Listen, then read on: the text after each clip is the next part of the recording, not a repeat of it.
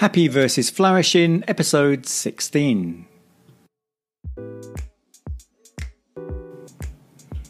Welcome to the podcast where we give you ideas on how you can improve various aspects of the quality of your life.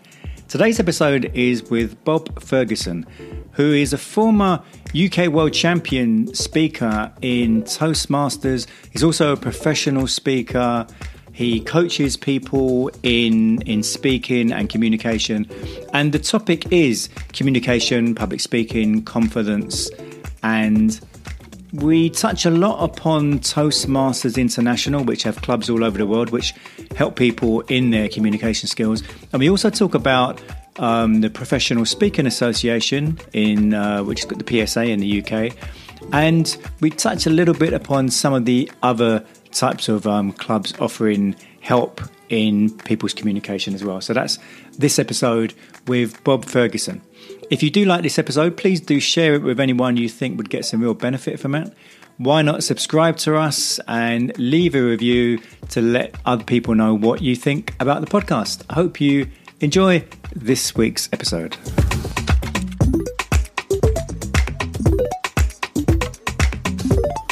Happiness versus flourishing. My guest today is Bob Ferguson. How you doing, Bob? Yeah, great. Thanks, Tony.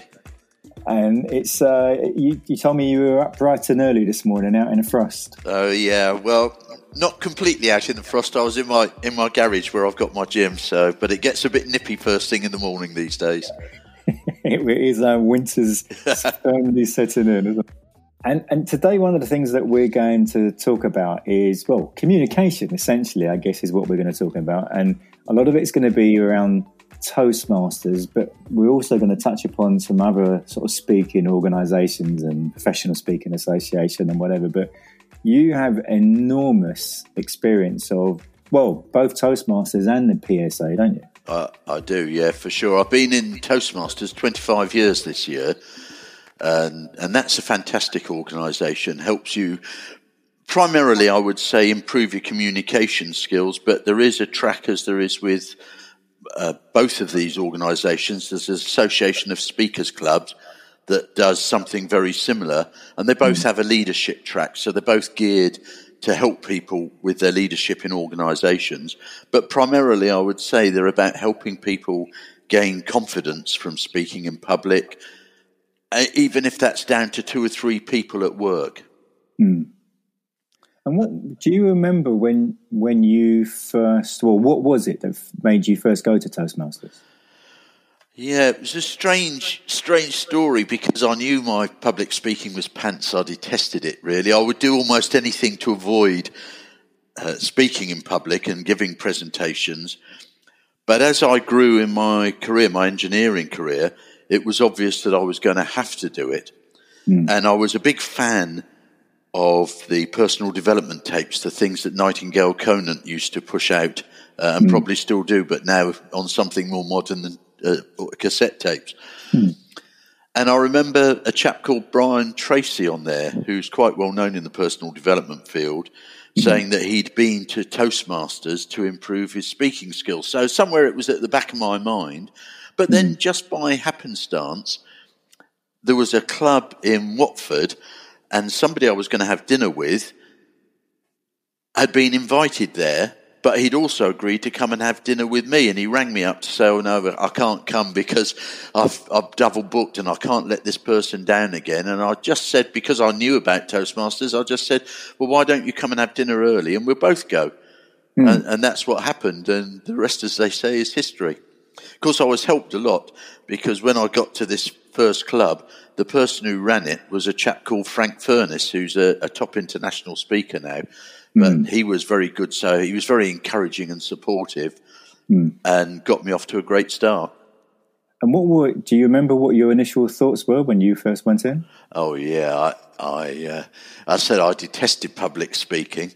And I can remember going to the gents at least twice before the meeting started.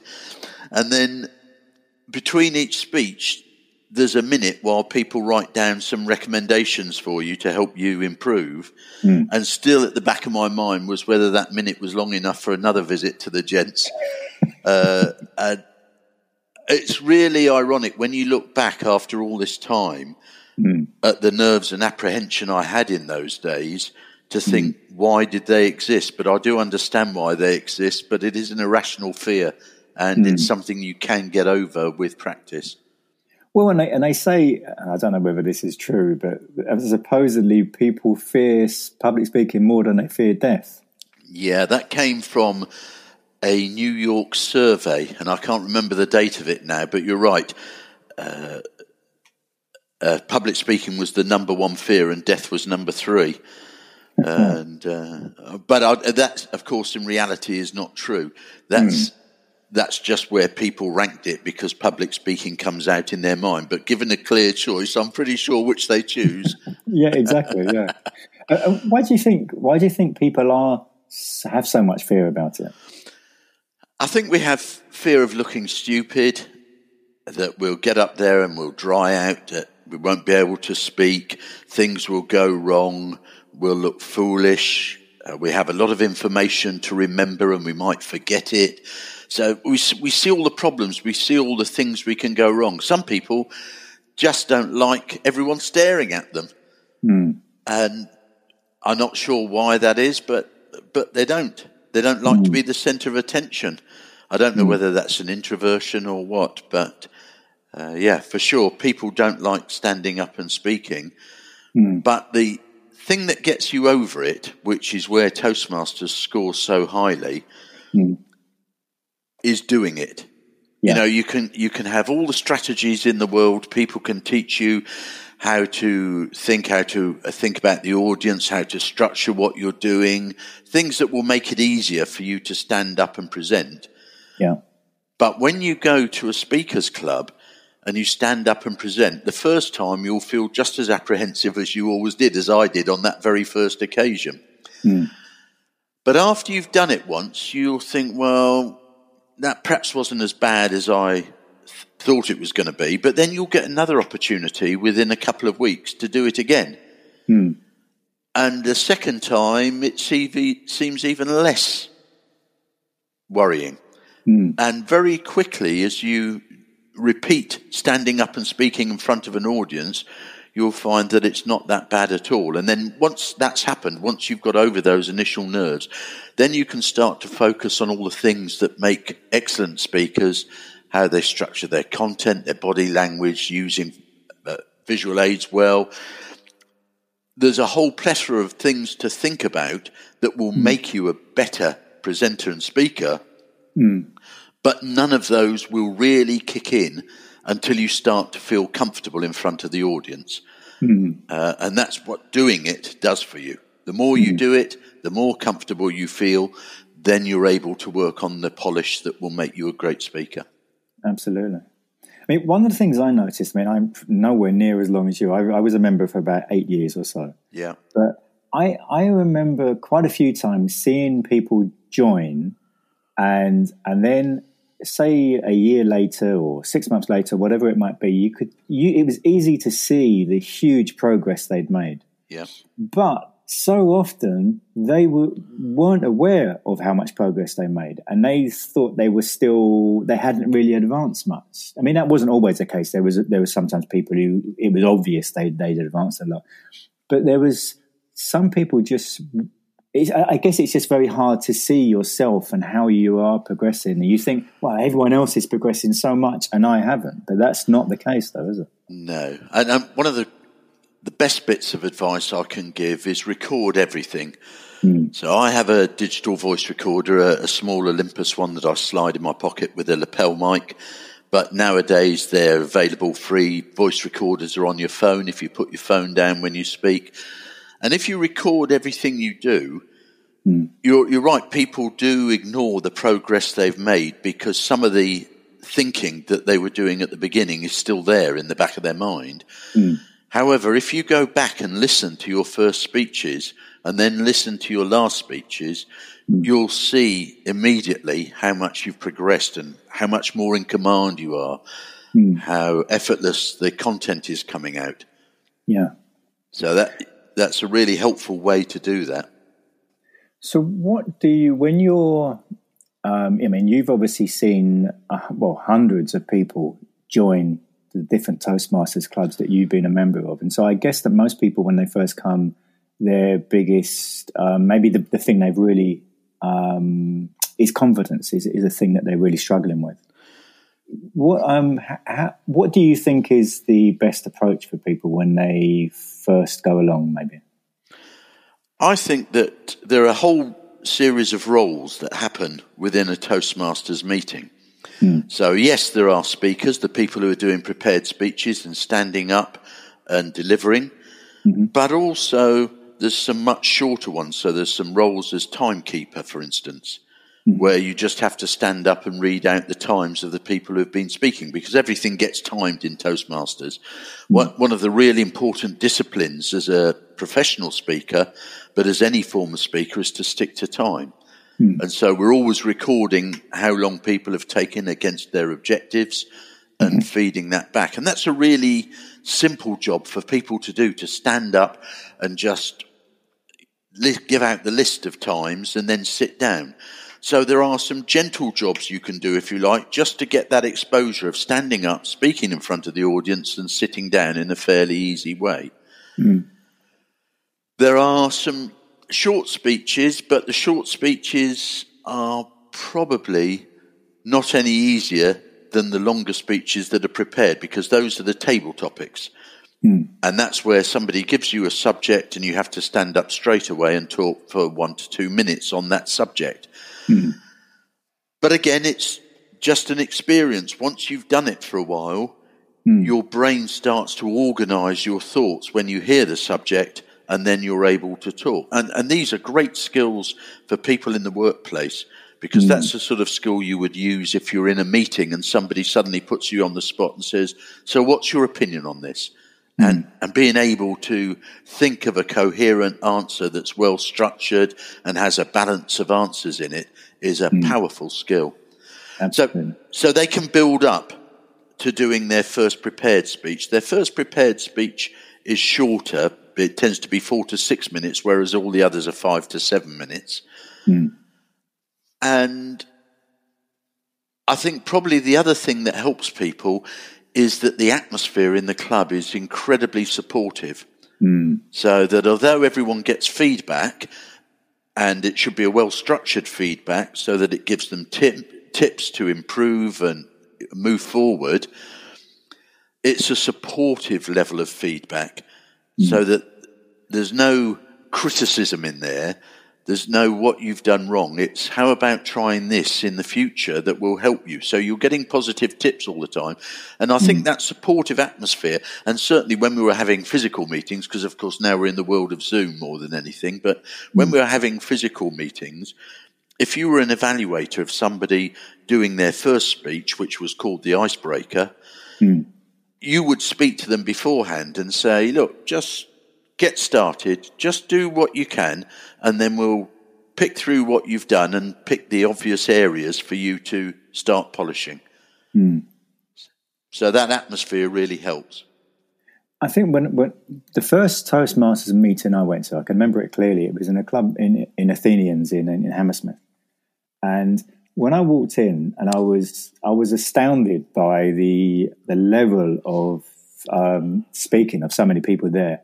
But I think the thing that really hit me was you just talking about the feedback. And when I first heard feedback, and in the Toastmasters world, it's called, each speech is evaluated by someone called an evaluator. And I remember when I heard the level of evaluation, but it wasn't just simply that they were giving the speaker recommendations, suggestions, and how they could improve, but also they were telling them, you were really good at this, and this is something that I really loved about your speech. It was also because sometimes we don't realize what we're doing well. No. And by having that guy saying, that was superb what you did there, and then maybe if you thought about doing this, it was that combination of those things where I really, really thought that was so good. And that was one of the things that made me think, I definitely need to join this. Yeah. No, the evaluation is critical. And of course, the evaluation doesn't just benefit the speaker, because the evaluation speech is to the whole audience. So whilst you're saying to a speaker, yes, you did this really well, you're also saying to the audience, if this isn't one of your strengths, this is a good technique for improving your skill. So the whole audience should benefit from a good evaluation, not just the speaker. And of course, the person who also benefits is the evaluator. Yeah. Because giving good quality evaluation makes you think and understand about your communication well. And that means that your own speaking is bound to improve. Yeah. And I think a lot of people join initially because, well, probably confidence is one of the main factors, but also I think a number of people come simply because they want to improve their speaking, maybe for a wedding speech or to do, meetings at work or whatever it might be. Yeah. But often the case is that they don't realise that it's not just simply their public speaking that they improve, but it's their all-round communication, which is so much more than just public speaking. Yeah, that's quite important, really. Your speaking in front of an audience will allow you to put your thoughts together far more coherently and structured, and that works with any size of audience. So one of the things you'll find is that when you're talking one-to-one with somebody, that your answers, your points are that much more coherent and structured, and making it easy for people to take on board. And the other thing that happens is it starts to invade your written communication skills as well, because I can remember writing a letter to somebody who'd actually left the club. He was a great contributor and he decided to retire, at which I was very sad, but I understood his reasons. And I wrote him a letter, just like you said, to highlight what he'd done, the contribution he'd made to the club. And normally I sort of get the sanity read by my wife because she's got an independent view. And when she looked at it, she said, it actually looks like a speech with Dear Derek at the top. And it had the same structure that I'd use for a speech to put together something I'd put together in the letter. So all these skills are interconnected. And in fact, for speaking, I study a lot of writing, good writers, people like Malcolm Gladwell, on the Masterclass series, the whole series of writers writing for fiction, because it helps add elements to your speaking. The more you learn from other people, the more you think about your own speaking. And I remember actually when I first joined Toastmasters, my daughter was only, she was about a year old or so. And obviously with young children, they want the story read every night.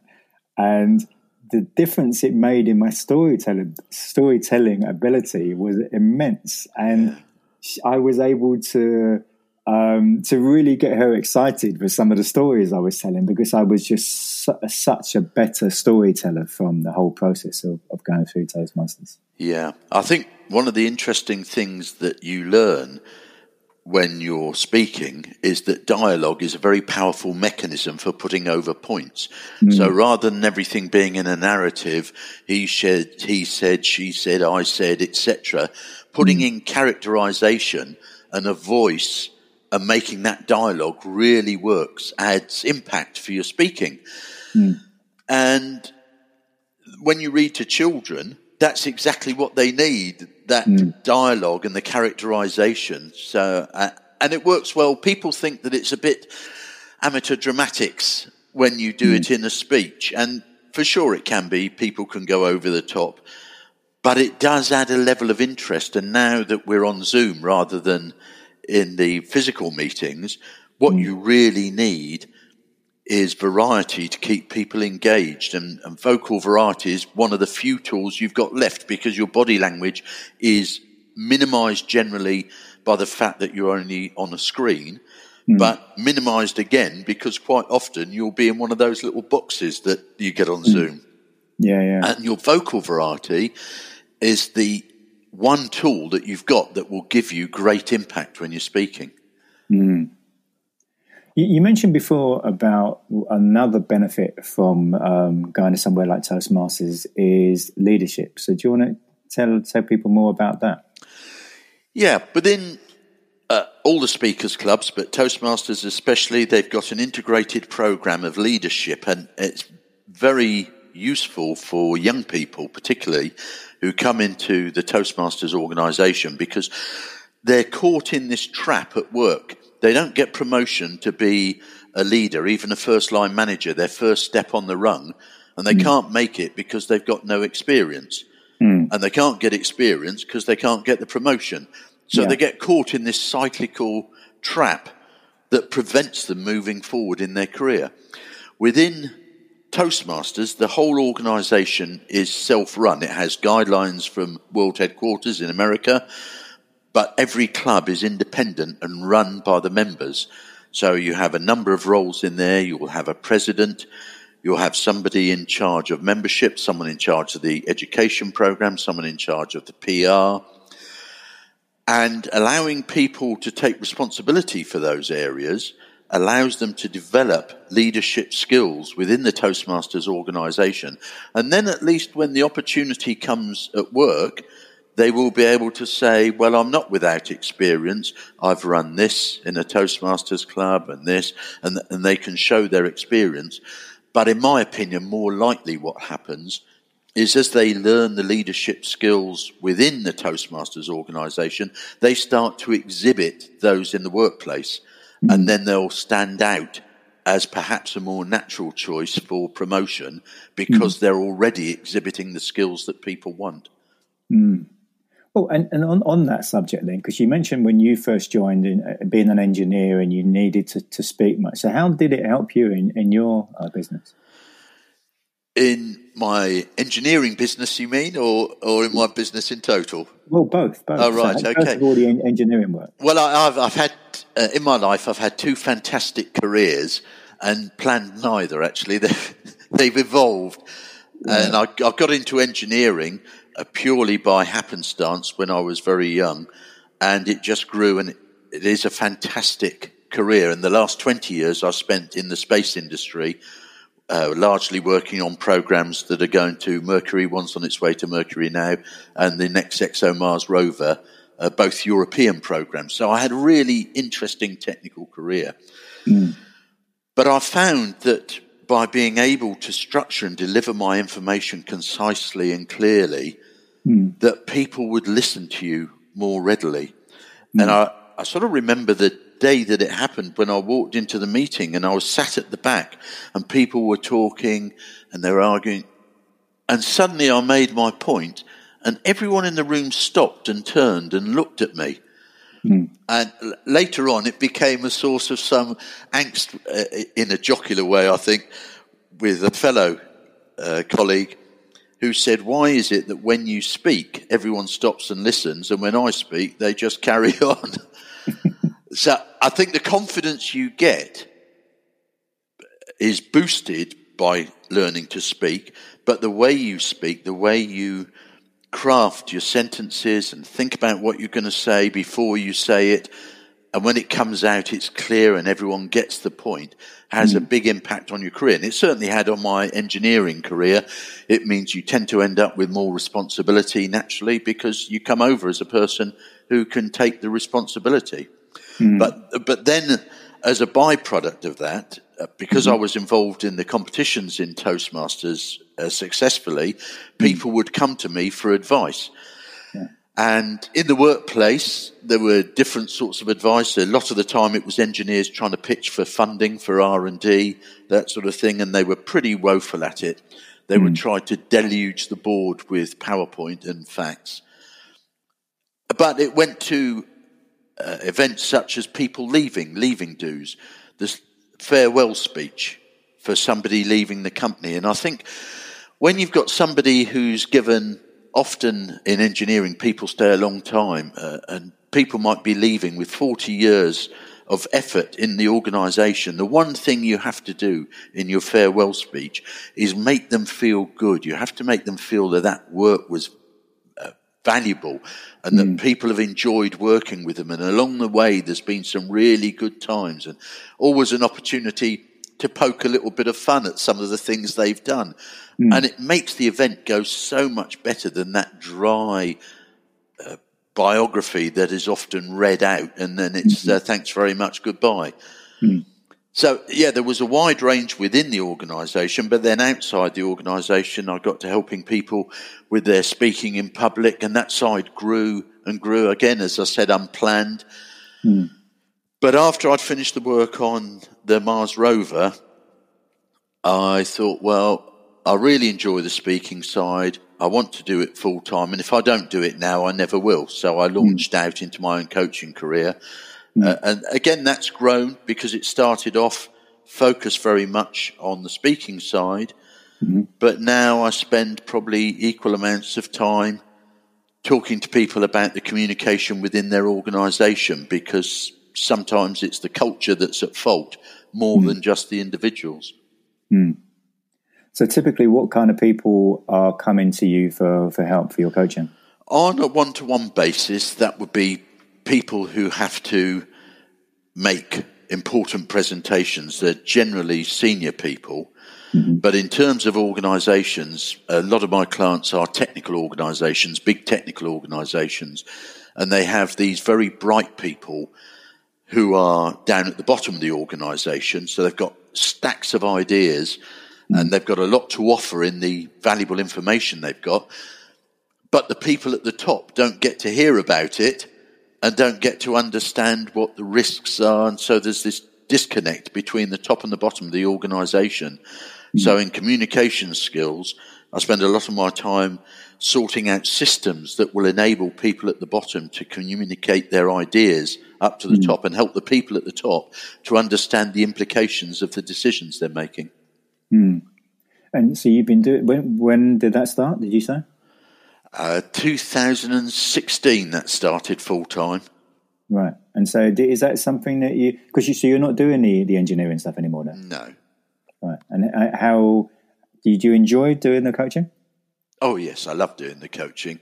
I find that dealing with organisations is generally a bigger challenge because there are so many aspects to the communication within a complex organisation, and especially when you've got technical experts there, each with their speciality.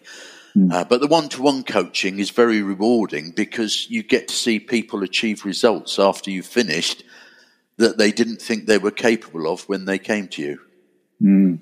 And quite a bit of that is in crafting their material. Yeah. Once the material is right, then people can stand up and deliver it with confidence. And it can make such a difference with a well-structured speech. I remember when you helped me with one of my talks, and the way you've got a great way of breaking it down to make it much easier for people. Yeah. I think if people write a speech in its entirety, which has a value because you can edit it, but the trouble is they try to remember all that information. And if you do that, then you construct in your mind a solid chain of text. And the problem comes if you forget what you're going to say, you break the chain of text and it's very hard to pick it up again. So they end up floundering. It's far better that once you've got the full text of your speech, to start breaking it down into key paragraphs with just a phrase against each, so that you know what you're going to say. And I think speakers have to remember, if what comes out of your mouth isn't what you've planned, you're the only one in the room who knows that. Yeah.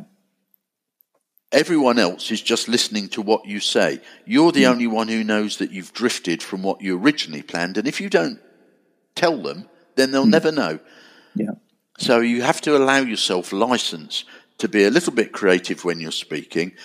Think about the key point that you want to make in any particular block of information and make that, and you'll find that if you've practiced enough, it will come out reasonably the same and close enough for sure. I mean, a few minutes ago, you mentioned about competitions and how you've done so well in competitions. And I mean, that's an understatement because you've actually represented the UK a couple of times in Toastmasters competitions. So do you want to tell, for anyone listening who's got no familiarity with Toastmasters at all, about the competitions? Yeah, the competitions are, in my opinion, the greatest accelerator of your competence as a speaker, because they put pressure on in a completely different way. If you start and you go through the program, you'll find after perhaps 6 months you're feeling reasonably comfortable in front of an audience. Perhaps given another 6 months, your structure will be reasonable. It won't be as good as it could be, but it will be reasonable. So that means within a year, you'll think, well, I can stand here, I can deliver a decent speech, and that's all right. And the problem is, if you stop there, which, as you mentioned earlier, quite a lot of people do stop there because they think that's the end of the path. But they have an awful lot more to give. But the problem is, if you can write a decent speech and deliver a decent speech, there's no pressure on you to do anything different. And so people will turn up, deliver the speech they can, and go home. You don't do that in a competition. In a competition, nobody wants to lose. And so the effort you put in is that much greater. And I guess you learn from the competitions, you learn more from losing than you do from winning. We generally learn very little from winning. It's great. Winning is absolutely fantastic. But you don't learn a huge amount. But when you don't win, you go back to the drawing board and you think, why was this speech better than mine? And so it adds another level of intensity on exploring what you're going to say the next time you're in the competition. And for sure, there is some decent pressure, particularly if you get into a UK and Ireland final, and there's 8 of you there, and only one of you is coming away with the championship. And as you said, the international speech contest, after it's finished in the UK, goes to America for the finals of the World Public Speaking Championship. And that adds another level of pressure. But I think what you get out of it is that when you deliver a really good speech, especially if you win, and you look back or listen back to it, then you realise just how good you can be if you put in all the effort. Now, it might be true that you don't want to put in that amount of effort every time you speak, but just knowing that you can be that good if it's necessary is really valuable. And I mean, there's 4 different contests, and you get different things from each contest. So do you want to tell us about that? Yeah, sure. So the 4 contests are the international speech contest, and that tends to be a more motivational style of speaking. It goes to the UK and Ireland final, then it goes to America, and the winner of the 2 rounds in America becomes the world champion of public speaking. But there are 3 other disciplines as well. I talked earlier about table topics, and that's the art of impromptu speaking. Again, very powerful in a workplace if you get put on the spot. So that's a valuable one to do. The humorous speech contest. Adding humour is a wonderful thing to be able to do in speaking. If you listen to professional speakers, most of them will tell you that they put their most important points on the back of a laugh, because it highlights the contrast that you get between the laugh and something serious you're going to say. But also, when the audience are laughing, then their attention is with you, their minds are open, they're receptive, and that's the time to hit them with a really serious point, because it will drive home. And in fact, I probably, as I went through the contests, I probably spent longer studying humour than anything else, because it is so valuable to be able to add humour into your speeches. In fact, I think I'm one of very few speakers to win both the international and the humorous. It's a rare combination, but it is powerful if you can get it. And the last one, we talked earlier about evaluators, evaluation, giving feedback. And the 4th championship is the evaluation speech. So you get one test speaker stands up and speak, and then all the evaluators get up one at a time. They don't get up, actually. They're not in the room. After the evaluation, after the test speech, they're all taken out so they can't hear one another and adjust theirs. And then they're brought back in the room one at a time, and all of them evaluate the same speech. So you've got something consistent to measure them against. Yeah. You talked there about the person who, the international speech contest, and then the person who wins that, be it whether it's in America or wherever the contest is held, is then deemed the world championship, world champion.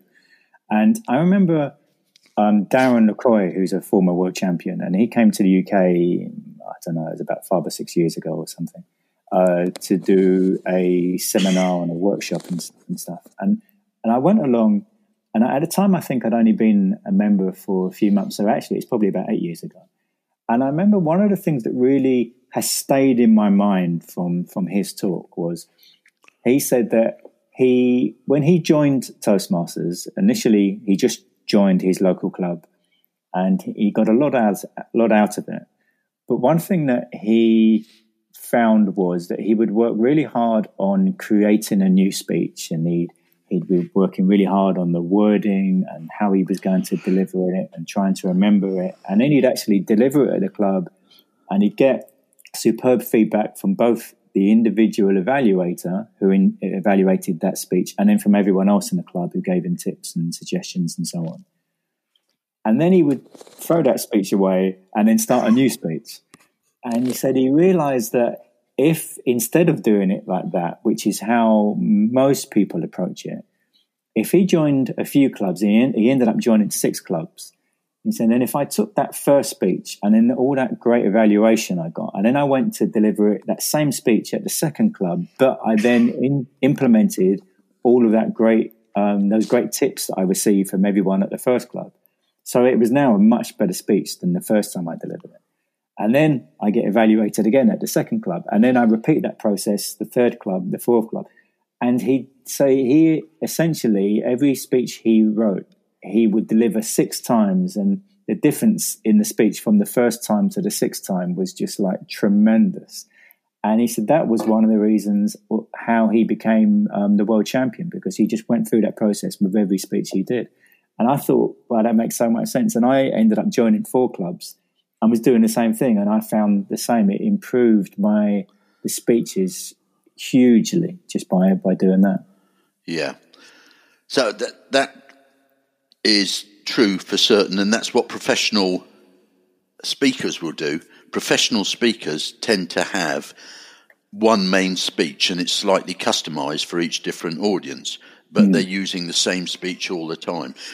Firstly, when you write a speech, you should never throw away the material.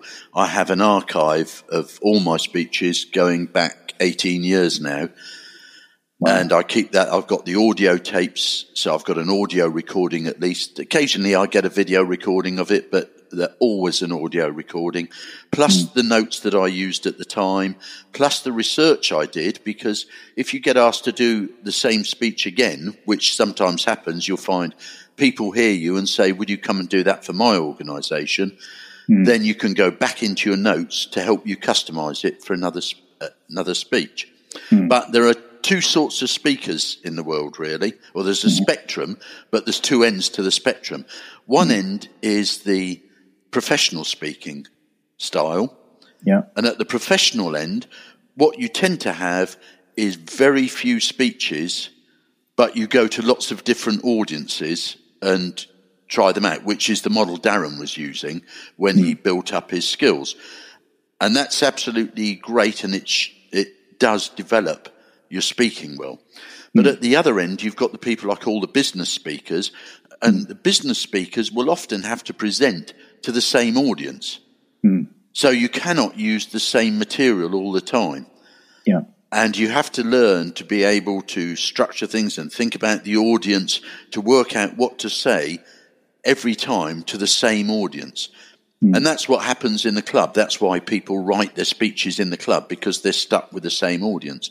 And you can see that if you look at a stand-up comedian will write a new set, and then they'll have something like a 50-event tour.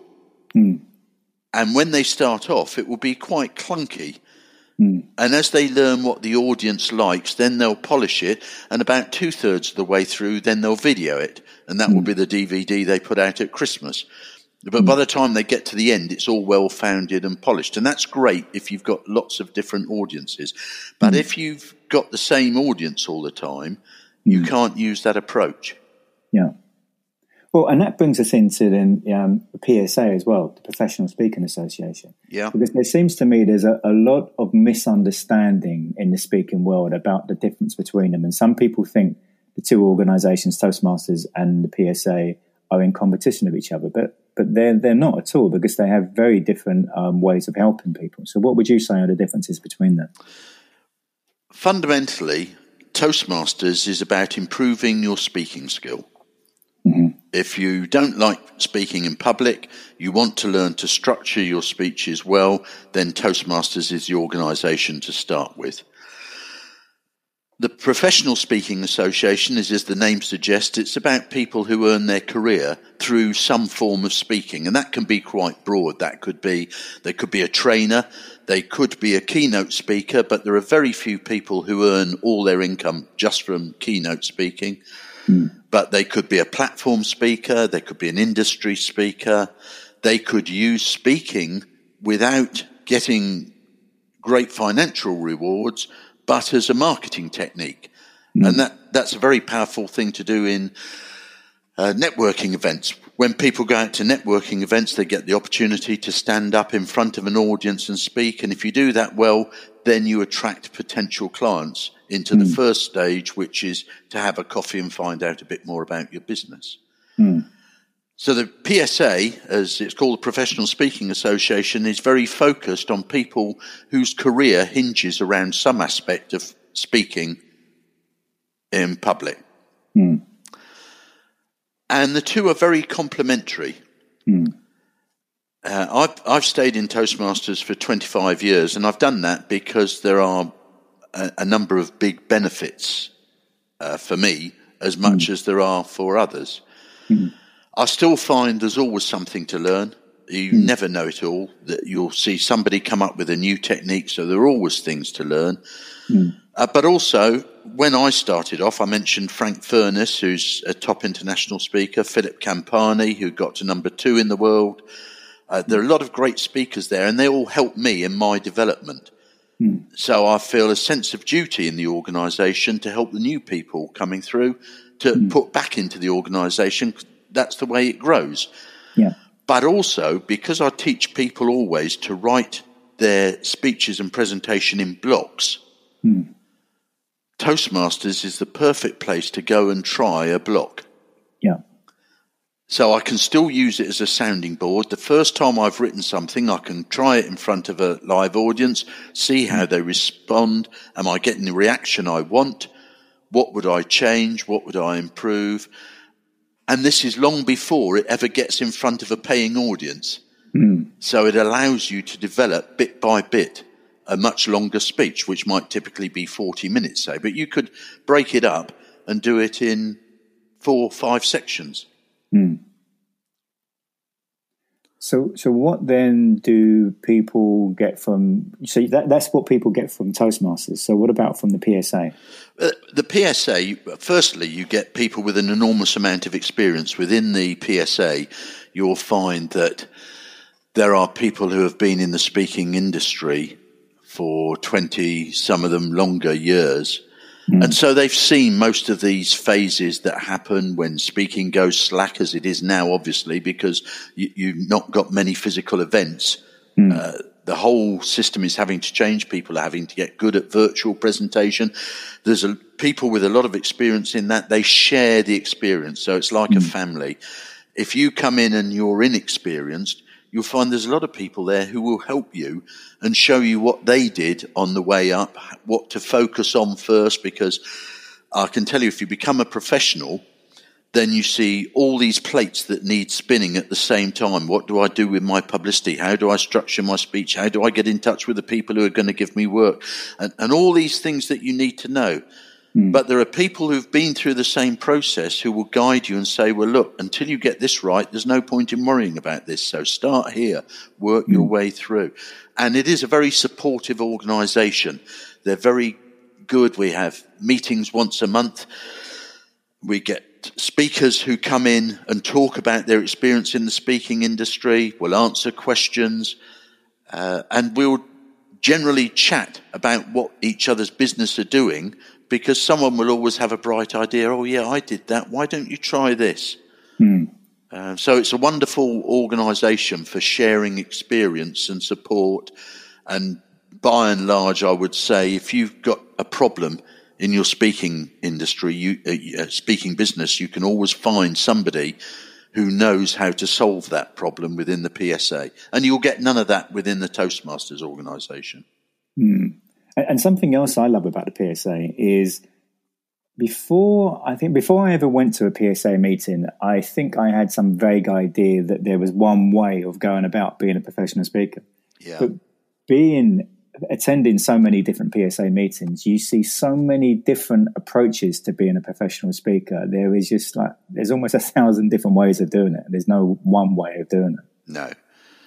And you have to do what's right for you and your clients. I think probably the earliest thing that you're encouraged to do is to sort out who your ideal clients are. And when you know your ideal clients and how they work and how they need approaching, what support they need, then your model of the speaking business starts to come out.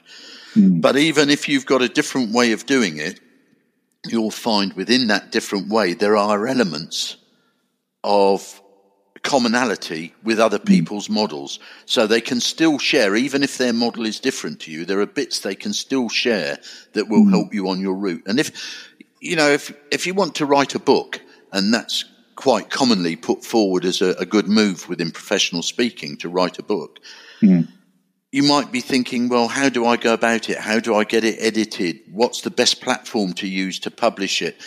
And there are people in there. Firstly, there are people who will help you publish your books. There are publishers within the organisation, but there are people who have produced their books and know all these pitfalls that can help you with them. What I mean, in the we've been talking about the Toastmasters and PSA, and for people who now are listening and thinking, well, this sounds interesting, I might want to take this a bit further.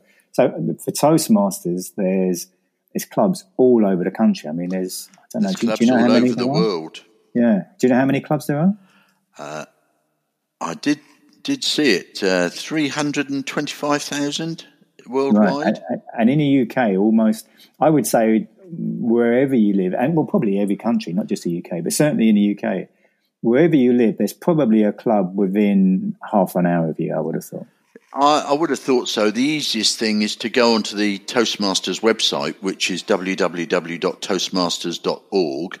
And if you have a look on there, you'll find clubs listed. There's a page called Find a Club, and then you put in your location, and it will come up with all the clubs around you on a little map. So it's very easy to find out which clubs are around you. And also, you want more than one club around you, because all the clubs will meet on the same nights of each month. Well, that night might not be convenient for you, so it might be better to travel a little bit further to go to a club that meets on a convenient night for you. Yeah, because there's clubs on Mondays, Tuesdays, Wednesdays, Thursdays, almost, whatever night is convenient for you. Yeah, and something I used to tell people when I was at some of the clubs that I was at, I would often tell people, don't join the first club that you go to. Look at 3 different clubs and see which personality, because every club's got a different personality, and which one you just feel most comfortable at. Yeah. And I think even though they all follow the same plan, they have slightly different focus on what they do. And of course, the focus has changed now, because one of the things that we're very actively doing is changing the whole structure of our meeting to sit in with Zoom, because you can't do on Zoom what we used to do on a physical meeting. The audience will disengage, because that's the nature of the beast. So we've had to find a way to restructure our meetings to make sure that people are engaged and involved right the way through the meeting. And for anyone who is forced, because of work, to spend hours on Zoom meetings, this is a great place to come to learn how to do it so that you can engage people on a regular basis. Yeah, and yeah, there's a lot of people whose presentations on Zoom leave a lot to be desired, to say the least. Yeah, absolutely. In so many different ways. And apart from anything else, one of the things is the way that people use slides. Yeah. And having tons of text on every slide. Yeah. Slide use often tends to be poor. PowerPoint is a poor primary communicator, and really it's best kept for diagrams and pictures, things that you want to show. If you're putting text on your slides and you're talking, then that's not generally a good combination. So it leads, I think, to what's called cognitive overload, that because people are trying to follow the slides and your talk at two different paces, it just overloads the brain, and generally they give up. And they start thinking about what's for dinner or exactly. Yeah. And we mentioned just then about how there's Toastmasters clubs all around the world, but and the same for in the UK there's PSA branches or regions, all around the UK. But then the same thing, there's, for people who are listening to this in the States, there's the equivalent is the NSA, and then there's equivalent organisations in every country as well, isn't there? Yeah, that's right. There is an International Federation of Speakers. I'm not sure if that's the correct title, but it's something very similar. And that's spread worldwide because there are ones in South Africa, America, all the countries. Canada's got a very big one that's called CAPS. And if you go to a certain country, if you type in their Speakers Association, they'll connect you with organisations in that country. And it's somewhere, if you're, maybe for some people listening who are maybe already, say, Toastmasters and have been for a few years, and they've really improved their communication and their speaking skills, and they are thinking, I wonder if I could make some money from this in some capacity. By going to somewhere like the PSA, as you mentioned before, you'll just get so many people lend out a hand to help new people who come along to PSA meetings. It's a great way of finding out if maybe you can earn some money from it. Yeah. The sides of the pyramid in speaking are fairly steep. So people shouldn't be sucked in by the money that they see top celebrities and speakers make. Because those top, certainly the speakers, if they're not celebrities, if they're celebrities, they get attracted to that fairly naturally because many people want to hear their story. But if you're not a celebrity, the audience needs a good reason to come and listen to you, and the organisers need a good reason to pay you. And until you've established that, you're unlikely to be very successful as a professional speaker. I think the best thing you get out of the Professional Speaking Association is, rather than being pointed to where you can make money, they are the people who will help you improve your talk so that it becomes marketable. And once your speaking model, your speaker business model, is profitable, then you'll start to make money. But until then, it's a lot of hard work, and people think that if they're a confident speaker, just standing up and speaking will do it. But there's a lot of work goes into professional speaking, particularly now, again, in the digital age, that we're having to speak. People speak on Zoom, on Microsoft Teams, on Cisco, the WebEx system. There's all these systems springing up, and every organisation will want you to speak on their system or their platform. And you've got to be familiar with that. You've got to know how to work with the system and how to be able to show and share your screen and pull in and out of that quite fluently. And they'll still expect the same quality that they would have got if you were on the stage and all that was being done by a big tech group behind the screen. So, I wouldn't like people to think, oh, yes, speakers earn good money. The speakers who earn good money because they're good. That your first stage is to be good and to be marketable, and then you can start to think about whether this is a career for you.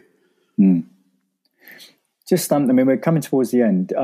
I just was thinking of the actual word or phrase Toastmasters. Do you know the origin of the phrase? It's an American title. The Toastmaster was the person who stood up after the dinner, gave a speech, and then made a toast. But of course, in this country, we more regularly associate Toastmasters with the red-coated Master of Ceremonies who preside over events. And in this country, ever since I started 25 years ago, there's been this argument, should we stay with Toastmasters as a name or should we change it for the UK? But the reality is that Toastmasters International is a global brand and we stick with it because once people understand what it stands for and what it can deliver and they go to the Toastmasters International website, then they understand it all and there's no further explanation necessary. And then you get the benefit that goes with being part of a big brand. Well, Bob, if people want to find out more about you and your coaching and how they can maybe get some help from you, where would be the best place to go? If they look on my website, www.bobferguson.co.uk, then they can find details of what I do. The easiest way to get in touch is just to drop me an email and tell me what they're considering. And then we can have a cup of coffee, virtual cup of coffee nowadays, virtual cup of coffee, and just see if I can help them. Okay. And is there a book that you often recommend to people? Yeah. The book that I think, if you want to improve your speaking, taught me the most was World Class Speaking by Craig Valentine. Because he didn't you have some coaching from Craig? I did the Certified World Class Speaker Coach course with Craig, which means you get 3 months working with him.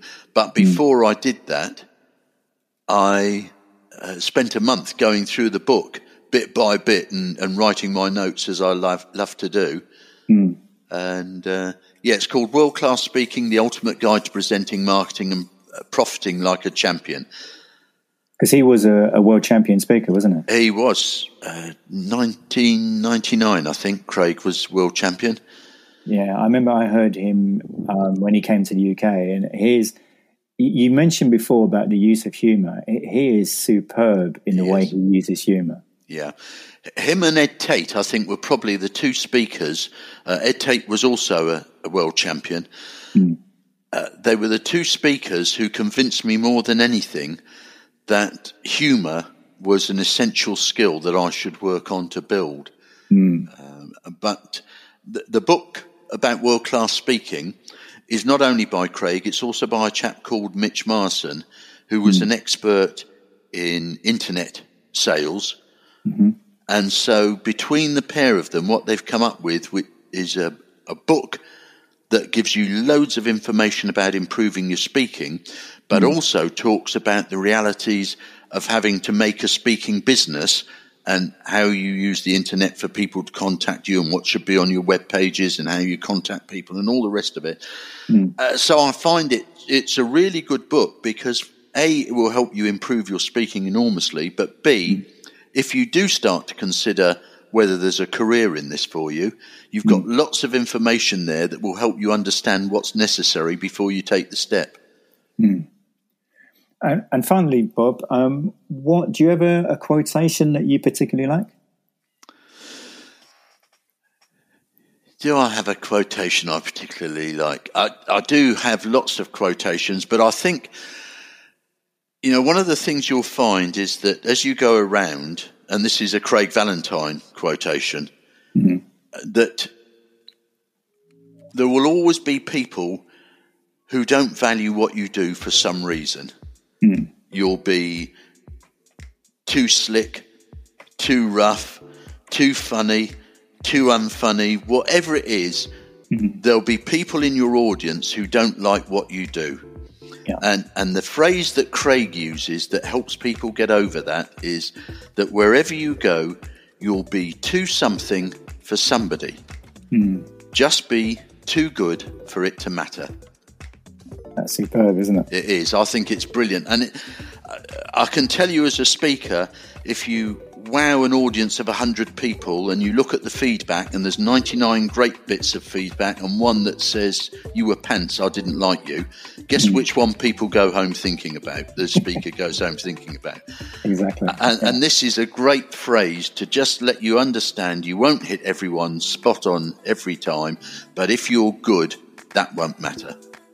And actually, it applies to so much more. It applies to life in general, not just speaking. It does.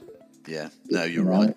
Because there's so many authors will focus so much on that one bad review they get and they ignore all the other great reviews and in every other walk of life as well. I think the reason it's valuable is because Craig worked his way through to become a world champion, and then he realised the step up he had to make to be a good platform and keynote speaker, and he's had all these setbacks and he knows what it takes to get over them.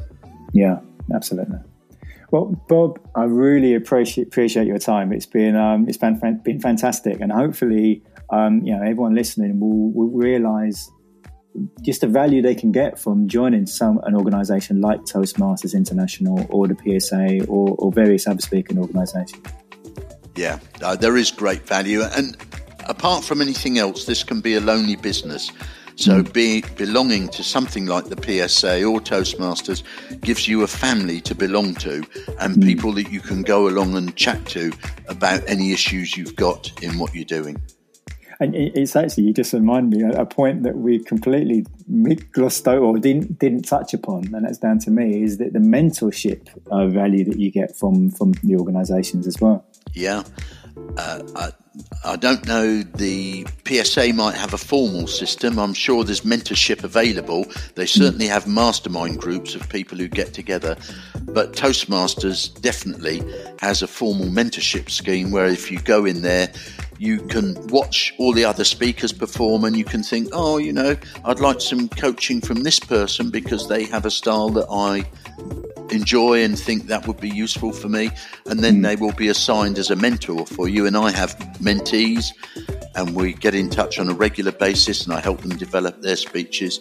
So it has a very well built in mentoring scheme. Well, Bob, thank you for your time. It's been fantastic. Thank you. It's a pleasure, Tony. Nice to speak to you again. Next week is episode 17, and I'll be speaking with Duncan Bascarin-Brown, who is an award-winning speaker, an author, and a Morris dancer.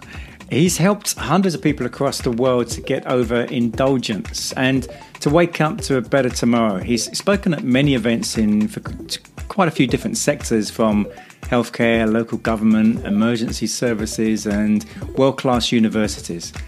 And he helps people get free from the unruly urges, whether that be food, drink, drugs, social media, Netflix, whatever. So that's next week's episode with Duncan Bascarin-Brown. If you know anyone who you think would really get some value from some of the wisdom that was shared by Bob Ferguson, please do share the episode with them.